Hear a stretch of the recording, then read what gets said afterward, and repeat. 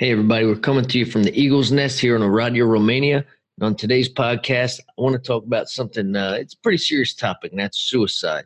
All right. It's the whole reason that I started the Wellness for Vets .info, my Wellness for Vets Instagram, the Trinity Fitness Facebook page, and ultimately this Wellness for Vets podcast. All right. In January 2019, the Marine Corps Times published an article titled, "The Corps Suicide Rate is at a 10-year high. This is how the Marines plan to address it." On the heels of that piece, CNN published a story in February 2019 titled, "U.S. Special Ops Triple," that's a typo, I think it should have been suicides, but U.S. Special Ops suicides triple in 2018 as military confronts the issue. Okay. I want to address this issue before it becomes yesterday's news and forgotten about. In both articles, U.S. SOCOM and the Marine Corps discuss what they're doing now to prevent suicides and the training that is involved, as well as resources for servicemen and women who are having thoughts about taking their own lives. Yet the suicides are still at an all-time high, and I feel there's a key piece missing, and this could be the functional or integrative approach to interventions. Over the next couple of weeks, I'll be giving my thoughts on three key areas. All right. Number one, nutrition. Now, I'm always going to talk about nutrition. Nutrition is one of the backbones or staples of the whole Wellness for Vets movement. Okay. It's about eating right and using nutrition to achieve optimal living. Second thing I want to discuss is neurotransmitters and hormones. These are naturally produced chemicals that regulate how our bodies function. Now, there's so much information in that subject alone. I'm going to break that down over time and cover each aspect. In this episode, I'm just going to glance over it real quick so you kind of get an idea on where maybe medicine, whether it's Army medicine, Air Force medicine, Navy medicine, Coast Guard medicine, whatever, could take a different approach on how they're treating mental illness and ultimately tackling the suicide problem. Third thing I'm going to talk about is exercise. And much like nutrition, I'm always going to talk about exercise, and exercise is a key platform, if you will, of this whole Wellness for Vets thing that we got going on here. So those are three key points that I want to touch on today, and then we're going to break them down over time as long as this show keeps going.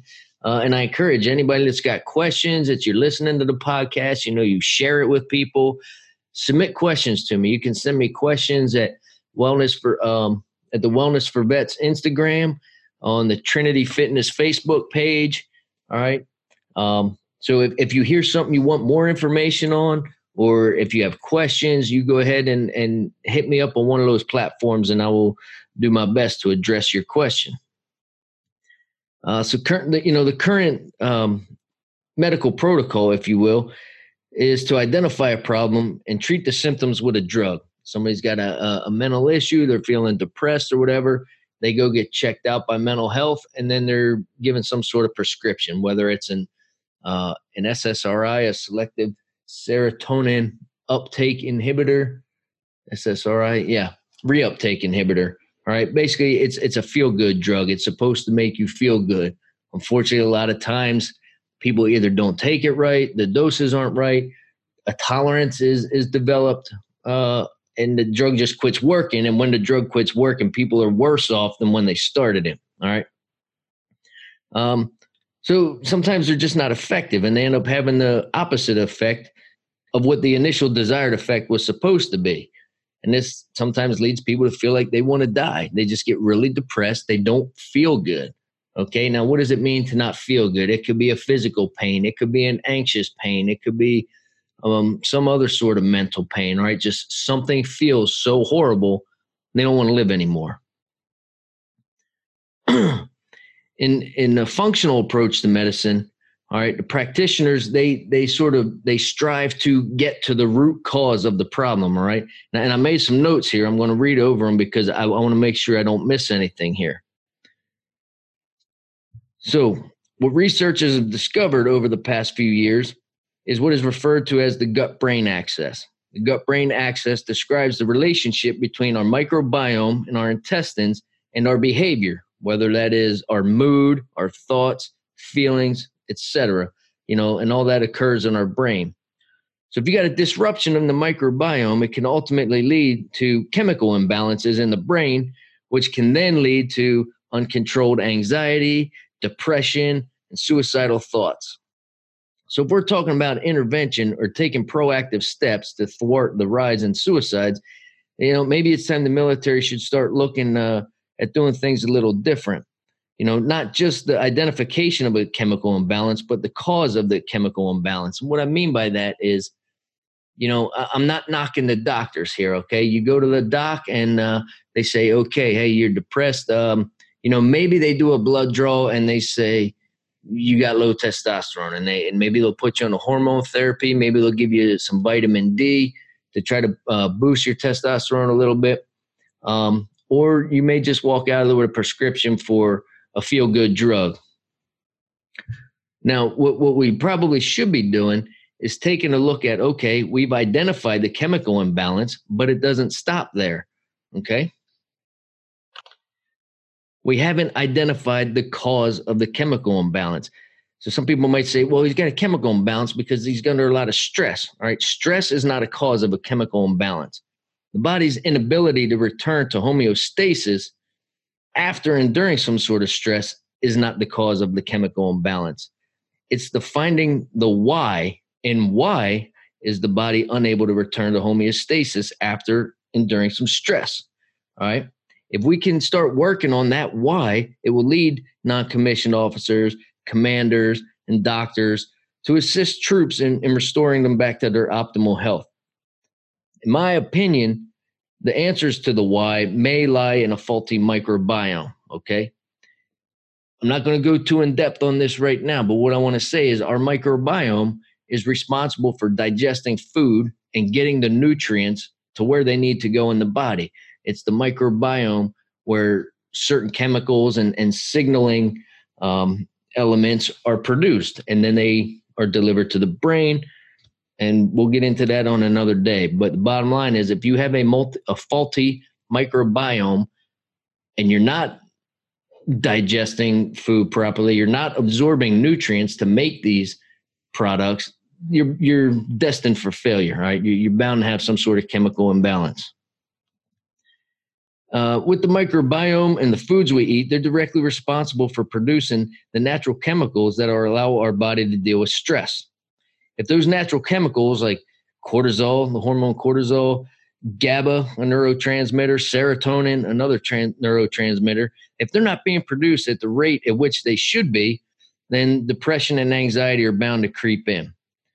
The problem with the current practice is, while hormone levels may be looked at treatment, and I kind of touched on this already, they ultimately, somebody's probably going to walk out of a clinic with a prescription for a feel-good drug.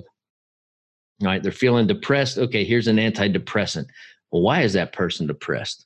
Okay, it's not because they're stressed that they're depressed. They're depressed because there's some sort of chemical imbalance going on. At first, so I briefly touched on the microbiome. The last thing that the military should be looking at is exercise. Now, I'm not talking about throwing on a rucksack and going on a 6-mile run or doing a formation run where everyone is yelling and carrying on and screaming and hollering, or just simply doing a mere daily 7.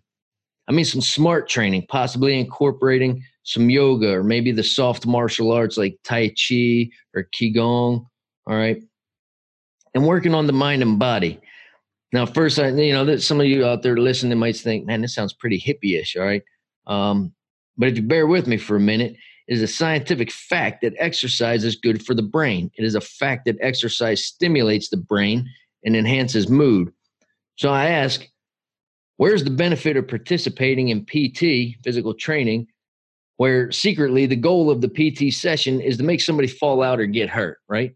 We go on these, and full disclosure, I was that guy as a young Marine, fire team leader, squad leader. I was the guy that would throw all of my guys' gear on and we would take off running. 20-something years later, I can look back and say that probably wasn't the smartest thing to do. That's what I did, all right? And that's what continues to be done. That is what is viewed as acceptable PT. But really, what are we trying to do? We're trying to show people how tough we are. And I do want to say that a good friend of mine, Fritz, is going to be on the next episode, right? He wrote a really good piece on Facebook, and he's going to come on to talk about that. And he calls it the ego chamber or the echo chamber. But regardless, it's sort of an identity thing. So when we go out to PT, we go out to PT to show everybody how good we are, all right? It's not necessarily to get in any kind of shape. People can argue with me on that all they want. We all know it's true.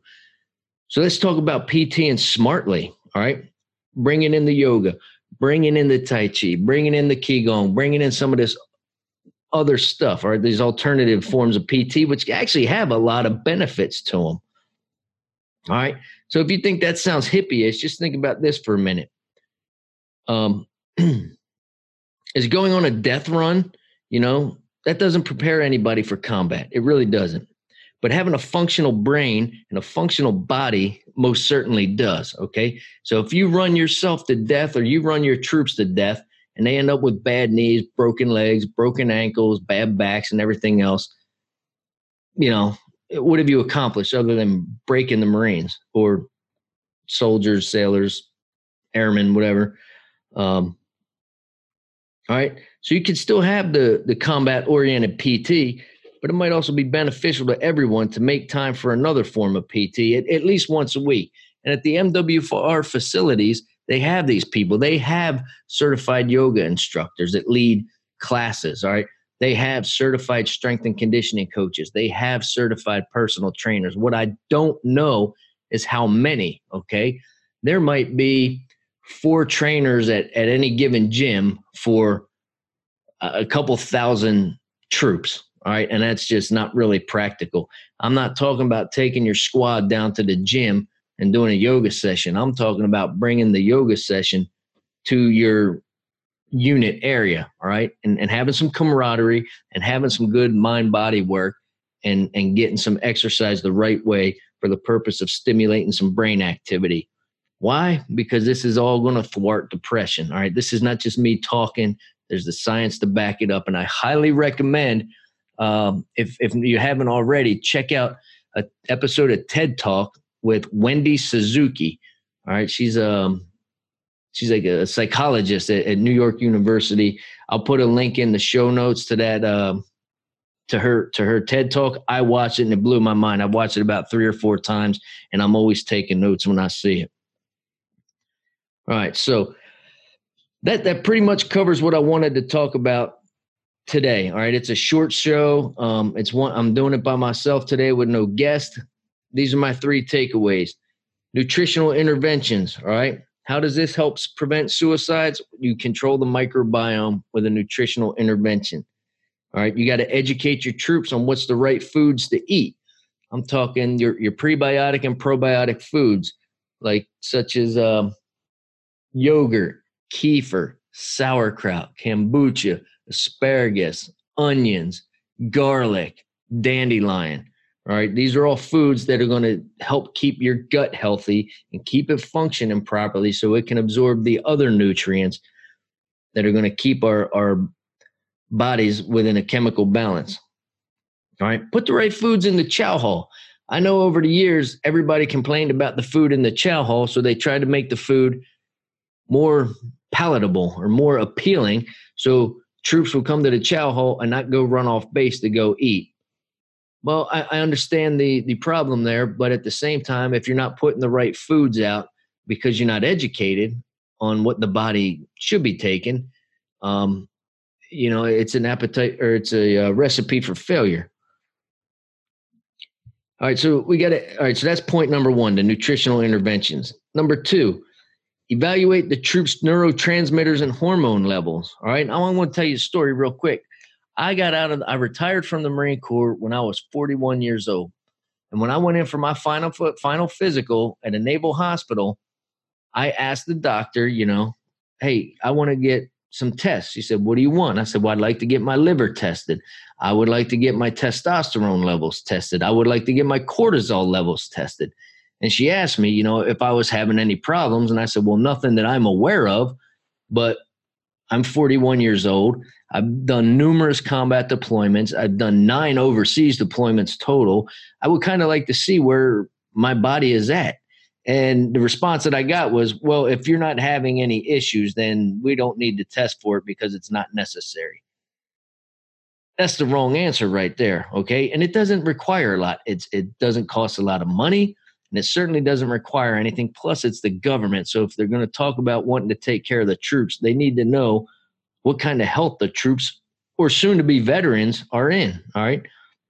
And you can do this through an organic acids test. And I'll drop a link in the show notes from Dr. Jocker's website. And it kind of explains what an organic acids test is and what it looks for.